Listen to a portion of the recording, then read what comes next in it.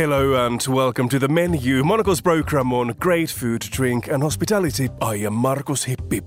In the next 30 minutes, Vicente Todolí, one of the world's foremost art curators, on how he's working to rescue rare citrus varieties in Spain.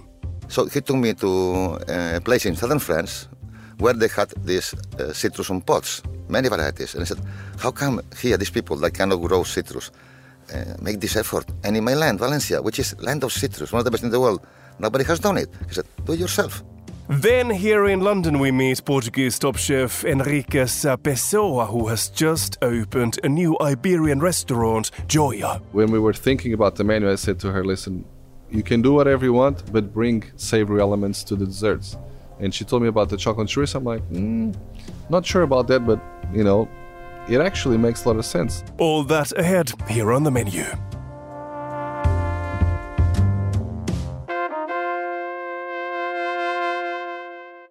To the Spanish region of Valencia, now known as the best area in the world for citrus. In recent years, the mass production of oranges, lemons, grapefruits and limes has been wreaking havoc on the landscape, risking the future of many hundreds of rare citrus varieties. After decades of working in the arts, including a 7-year stint as the director of Tate Modern in London, Vicente Todolí has returned to Spain to focus his energies on building a botanical orchard to protect the famous fruits and create new varieties for restaurants and bars around the world. He sat down with Monocle's Tom Webb to discuss the work of his Todolí Citrus Foundation. Like many things in life, it happened as a reaction to a danger. This said, I'm a fifth-generation citrus specialist, although I was not trained as a citrus specialist, but an art historian and a museum curator and director. No?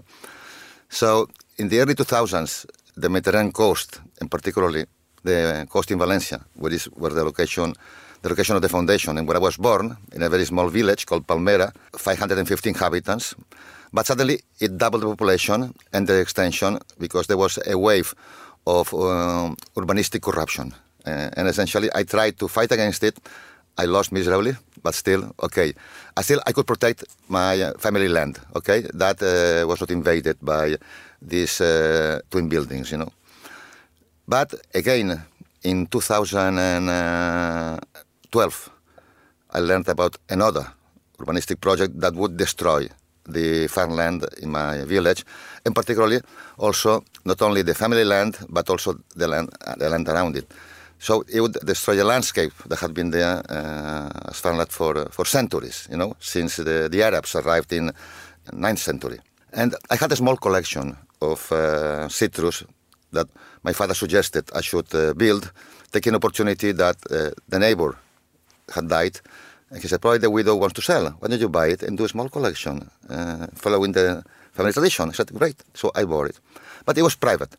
When I learned that they were to build big roads and build and destroy this farmland, I went to the mayor and said, listen, what if I do the biggest foundation for citrus in the world, private, with citrus planted on land? Because most of citrus collections, like the Medicis, are planted in pots and orangeries. So they have to move them out in April, move them in October. And of course, a tree doesn't express itself the same way in a pot than when it's planted on the earth. And the mayor said, okay, we'll stop it, but you have to buy all your neighbors. So since then, I bought 24 neighbors. A bit of domino theory. You buy one, and there's the next one, and the next one. And also the inspiration in part for this citrus collection was a trip with Ferran Adrià. I was advising him on art, and I worked on a book with the artist Richard Hamilton called Food for Thought, Thought for Food.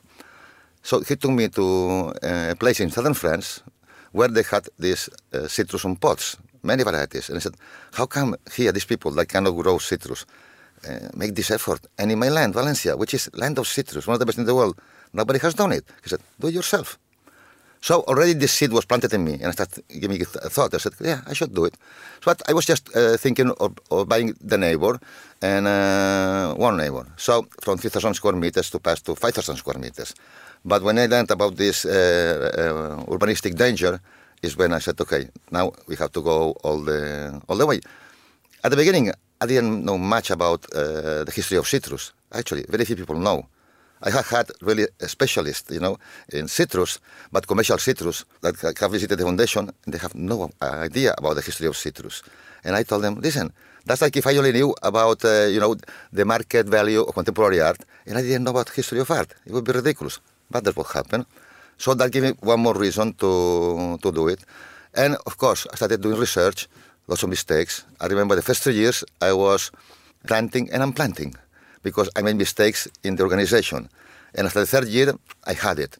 But still, I'm still learning and I'm still adding new citrus. I started with a collection of 350 citrus. Now we have 500 varieties, at least 5 trees of each. So that means almost 3,000 trees, because some we have a larger amount. That is a huge amount of citrus. And you speak about the threat of the urban sprawl.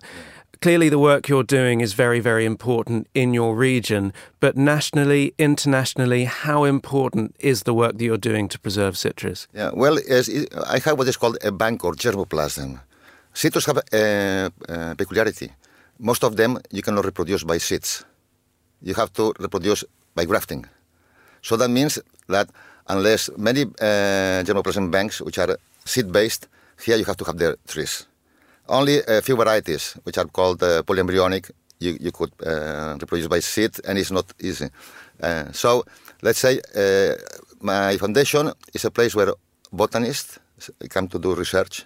So we have agreements with the main institutions in Spain and some abroad in order to be able to use our citrus for experiments. For example, now they're trying to find a cure for one of the biggest dangers of that citriculture has, which is called greening. It's in Asia, it's in Florida, and it's already getting close. So they're trying to find varieties that will be resistant to this illness, which could be devastating if it comes. And also we have collaborated with the pharmacy department of the university about using the albedo, the white part of citron, as a possible anti-tumoral cure. So we are open to that. But also at the same time, we are spreading it with chefs. Everybody's talking about the benefits of Mediterranean cuisine. So citrus are essential to the Mediterranean cuisine, and also they are cardio-healthy food, because if you use citrus to condiment, you use less salt. So that's also something which is very positive. And also, unlike more aggressive condiments like vinaigrettes, citrus, for example, in Japan, are used to condiment, and this kind of citrus, they call them su, vinegar, like yuzu, sudachi, kabosu, ebesu, etc. And also, let's say, the amount of citrus with this variety. Also, the essential oils are so different, the perfumes, no? So let's say that every day I'm discovering new possibilities, no, with this citrus. But then we also have history of culture. The word citrus comes from Latin, and it was applied first to what they call the golden apple from Meda, Persia, that was brought by the botanists that were traveling with Alexander the Great in Meda, Persia, 4th century before Christ. From there, he went to Greece, Palestine, Rome, and in Rome, they called it Citrus medica. So the word citrus for the first time was used to define what we call citron. And citron then was mentioned first by Theophrastus in Greece, 4th century before Christ, then by Virgil, and then by Ovid. So it became a symbol of the Golden Age.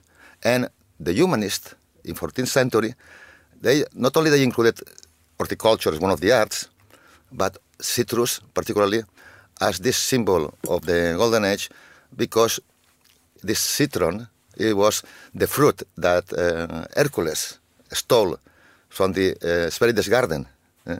And it became a symbol of what they call opera, or work in the sense of artwork that transcends time.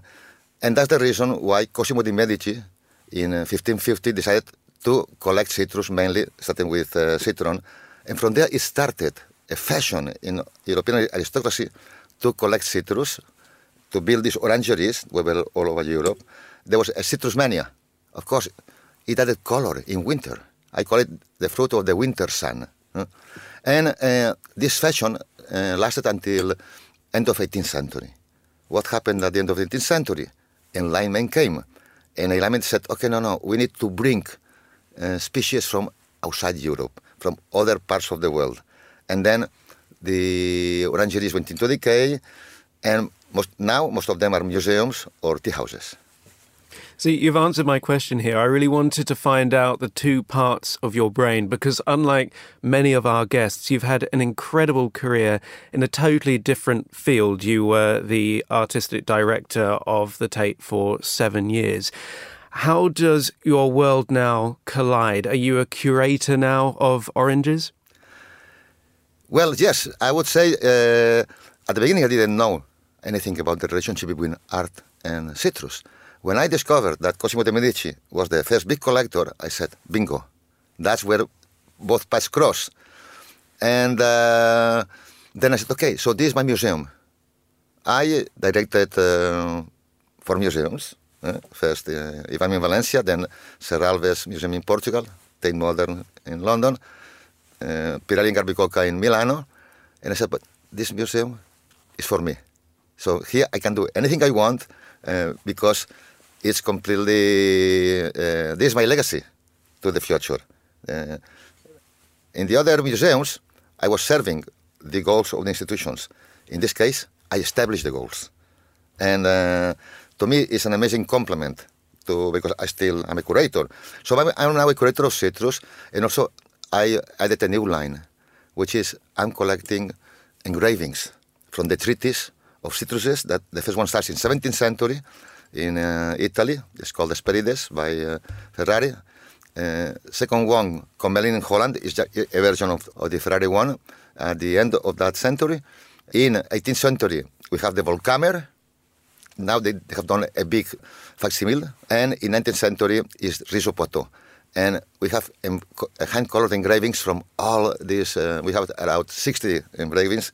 So I'm planning to do a small cabinet where I can show not only these engravings, but also some artists who are donating works to the foundation that have to do with citrus. And then we have a small also room with products that use citrus from all over the world. Particularly, the country that uses more citrus is Japan. Japan, they have adoration for citrus, and they use them for so many products. And then it will be Italy. Funnily enough, the biggest producer of table citrus in the world, which is Spain, almost has no use except supermarket shelves. So, like museums, it's a very, very expensive business. Is this sustainable? Well, that's the thing that my foundation belongs to the umbrella of foundations hosted by the government of Valencia. It's called Generalitat. And they made me say, listen, this is not sustainable because you are now funding it. When you die, what happens? This has to have a longer life than yours. So you have to have some income. So the first idea was to do marmalades. We do 20 different kinds of marmalades with red citrus, but not so much income. And the second idea was I was approached by chefs saying, would you sell us? At the beginning, I was giving them away in order that they would have knowledge of these different citrus. And they said, yes, why not? So then I started selling them. And then we have Matthew Gale and Amanda Sharp from Toklas. I knew them when I was director of Tate Modern through Fries Magazine and Fries Arthur. Who came to visit and said, listen, we have this restaurant and we would like to use your citrus and be your agents in the UK. And I said, well, that's great. So, and just yesterday we did the presentation with a special menu, and then we started with an association of friends of the foundation, so that also people who are interested can contribute. But for the moment, essentially, I don't have kids, so I have trees. So they're my family. They're your babies. Yes. So a big part of the foundation is protecting these very rare types of citrus. I mean, 2 questions here. Is there a specialist? Can you tell with your own taste buds the subtle differences? And can you create new ones? I mean, I had grapes that tasted like candy floss the other day. Exactly. So we are discovering an orange that tastes like a pineapple, and it's called pineapple orange, very, very ancient breed. So it was there, but you need 7 years until citrus will really display the real taste. At the beginning, when they are babies, taste changes. So, well, I rely a lot on chefs that come to visit, and sometimes they find interesting some citrus which I thought they were not interesting. So I learn a lot from chefs. And yes, besides rescuing all varieties that were in extinction, that you can do like a little bit like Jurassic Park. So what we do is, when we have very, very old citrus trees, like 200-year-old, then we force sprouting in first the root to see the rootstock, and then these trees were grafted through its life several times. Why? At one point it was not commercial anymore, so they did a second one, higher, a third one. So now we have these citrus which are extinct and nobody knows, and some of them are amazing. And yes, we are also trying to do our own citrus by hybridization, which means you take the pollen from a flower of a male citrus, because there are citrus that are male and there are some that are female, and then you put that in, it has to be done now in the flower season, in the blossom season in March, April, and then you put it in a female. And then this we give to this lab where we collaborate, because they do research in our foundation. And the fruit that grows then is the seeds, they grow them, but you have to grow several. And from these several, you have to wait until they give fruit in 7 years, and then decide which of them is better and if it has any interest. So we're doing that now. But as I tell you, we started 2 years ago, so it will take 5 more years. So it's always a very long process. And this is the Jurassic Park of the citrus world. People can come and visit. Absolutely. We have tours on Saturdays, 14 people maximum, because they involve smelling, tasting, and learning about the history of citrus. And also, I conceive it as a garden. Actually, the citrus garden is based on the Persian garden, and that the Arabs brought to Spain. The Persian garden is called paradise. So the word paradise comes from the Idiot garden. And for the Arabs, for example, it was the closest place to paradise in the world. It always had water also, other fountains. We also built some. So because it appealed to all the senses. It was immersive experience. And also it was the place where the poets, philosophers could go and meditate or have conversations in this place secluded from the world. So it acted really as a shelter for your body and for your mind. So medicines, perfumes and ice creams. There's a lot coming out the garden. What can we look forward to? What are you working towards? Well, we always try to convince other people to do these products. We don't want to do them. Our mission is to foster society to do more products with citrus. The best ice cream maker in Spain, he's an avant-garde ice cream maker, has an amazing ice cream which he calls Franco Battiato, because it was developed after Franco Battiato's death, and he liked Franco Battiato, which he does with a Japanese citrus we have from Okinawa called Shikwasa.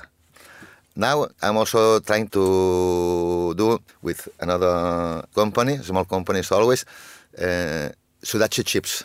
Potato chips, with sudachi flavor. So, and then also we have a gastronomic library with a strong presence of citrus.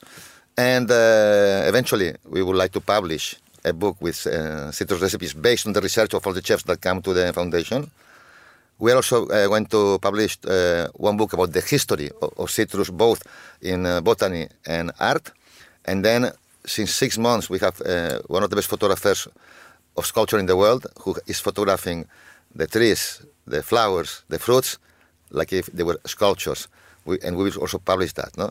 So, well, lots of ideas, but you need time for them, and also you need funding. Yeah. Vicente Todolí of Todolí Citrus Foundation there in discussion with Monaco's Tom Webb. You are listening to the menu on Monocle 24. The area around the former Battersea Power Station in London has gone through a huge transformation in recent years. After almost 4 decades since the station switched off its lights, the area has been transformed into a new neighbourhood full of life, shops and restaurants. One of the most interesting new openings takes over the top floors of one of the area's new hotels. Joya is an Iberian restaurant by Portuguese Michelin-starred chef Henrique Pessoa. The place opened this week and I paid a visit to meet the man in charge. They asked me to present an idea of what I thought it would work here, and so I straight away thought of Portuguese, obviously, but I also thought of Spanish because I also have a restaurant in Lisbon called Tapisco, which is a blend of Portuguese and Spanish. Of course, here would have to be something a bit more upscale because of the space, but I still think that the initial idea of bringing Portuguese and Spanish, which would be called Iberian, because a lot of people don't know the Iberian Peninsula, it's a combination of the two countries. I thought it would be a novelty for London, and it's both flavors, Portuguese and Spanish, that I think fit into the London palate. So yeah, that's how we started. How would you describe how your cooking philosophy has changed and what you do nowadays? What is your style? So I think my style, I can't say I have a particular style. Of course, in Alma, which is my signature restaurant, you can probably see it better. You know, it's Portuguese-inspired traditional recipes that I tweak and play around with, but I also have international influences like, you know, Asian, African, you know, like from North Africa as well. I like a lot of spices, but for the other concepts, I think I always make it more like I like to think of a concept as in tailor-made. So I never go into a place thinking, oh, I'm going to do what I do in the other places. I always think, okay, what can I do from my experience? How can I create something, I wouldn't say unique, but something that makes sense to this space? Because I think a restaurant nowadays is much more than the cooking. You know, you have the ambience, the music, the service, and of course the food. Can we use this restaurant, Joya, as an example? You use the phrase that you have to create a restaurant that makes sense in a certain place. So how does Joya make sense in London, where we are now? Well, I think Joya makes perfect sense because I think, first of all, when people look in a restaurant of this size, because we're talking about a restaurant that has, you know, a bar that holds 100 people and a restaurant that holds another 100 people, so we could potentially in the busy night have 200 people here. You want to have fun. I think that's the first thing. You want to have good ambience, you know, so you have like nice lighting, nice sounds, nice music. You have the most amazing view to one of the most amazing iconic buildings in London, you know, with the power station. And then you want to eat well and be and have also good service. So I think if you can combine the four, I think Joya is going to be, you know, a potential hit for London. What are some of the dishes in the menu at the moment that are your favorites? I know it's a tricky question for chefs always. It's always a tricky question because, you know, it's like asking which one is your favorite son, you know?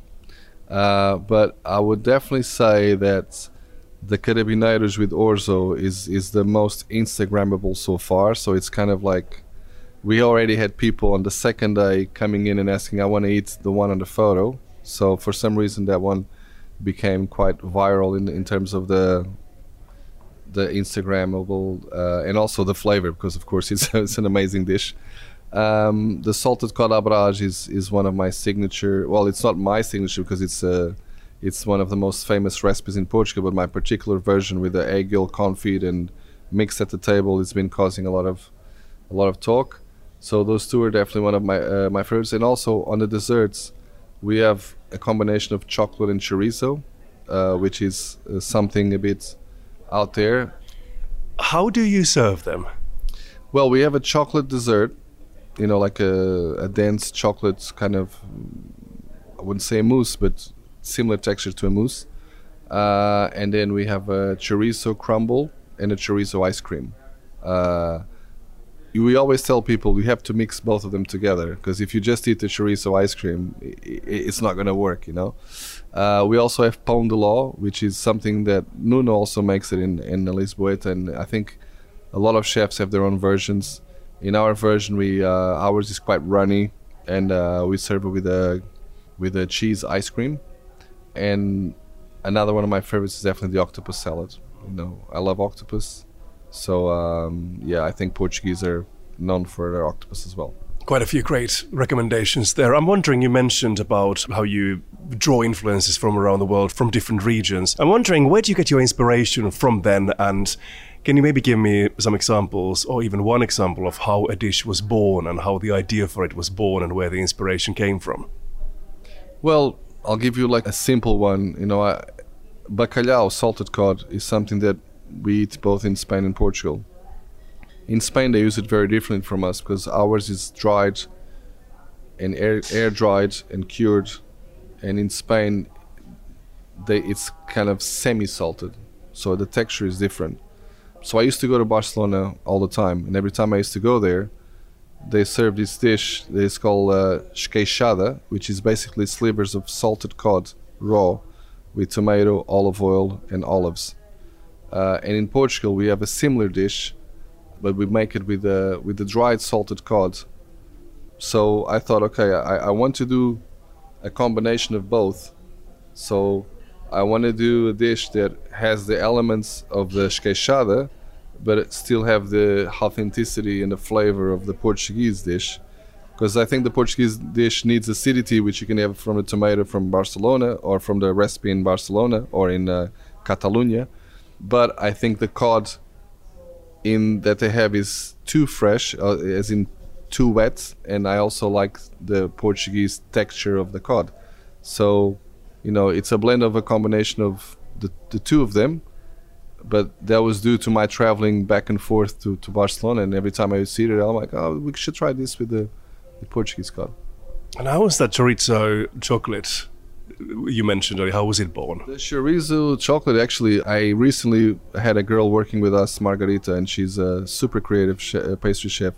And she was the one, I told her, like, I always like to incorporate savory elements in the desserts because not only they make it more delicious in my opinion, and they also make it lighter because, if you end up having a dessert full of sugar, it tends to be heavier when you finish your meal. If you incorporate certain savory elements, and of course chorizo being a savory element, so when we were thinking about the menu, I said to her, listen, you can do whatever you want, but bring savory elements to the desserts. And she told me about the chocolate chorizo. I'm like, not sure about that, but and once I tried it, I'm like, it actually makes a lot of sense. So I was really happy for her and for me that that this combination came about. I'm not sure it's going to be a consensual dessert for everybody, but at least makes people think about it, which I also think, it's always good to have one or two dishes on a menu that question a little bit the logic of things. Portuguese Michelin-starred chef Henrique Pessoa there. He has just opened his restaurant Joya at the Art Hotel in London's Battersea. And that's all for this edition of The Menu. Remember that we're back with a new episode again on Friday at 2000 London time. That's at 1500 if you're listening in Toronto. Meanwhile, do check out our menu spin-off show Food Neighbourhoods for great recipes. And obviously you'll find many more reports on great hospitality from the brand new edition of Monocle magazine. I am Markus Hippi. Our studio engineer was Kelly McLean. Once again, we finish this program with a dinner soundtrack recommendation. From Portugal, here is Ana Moura with Arraial Triste. Thanks for listening, and until next week.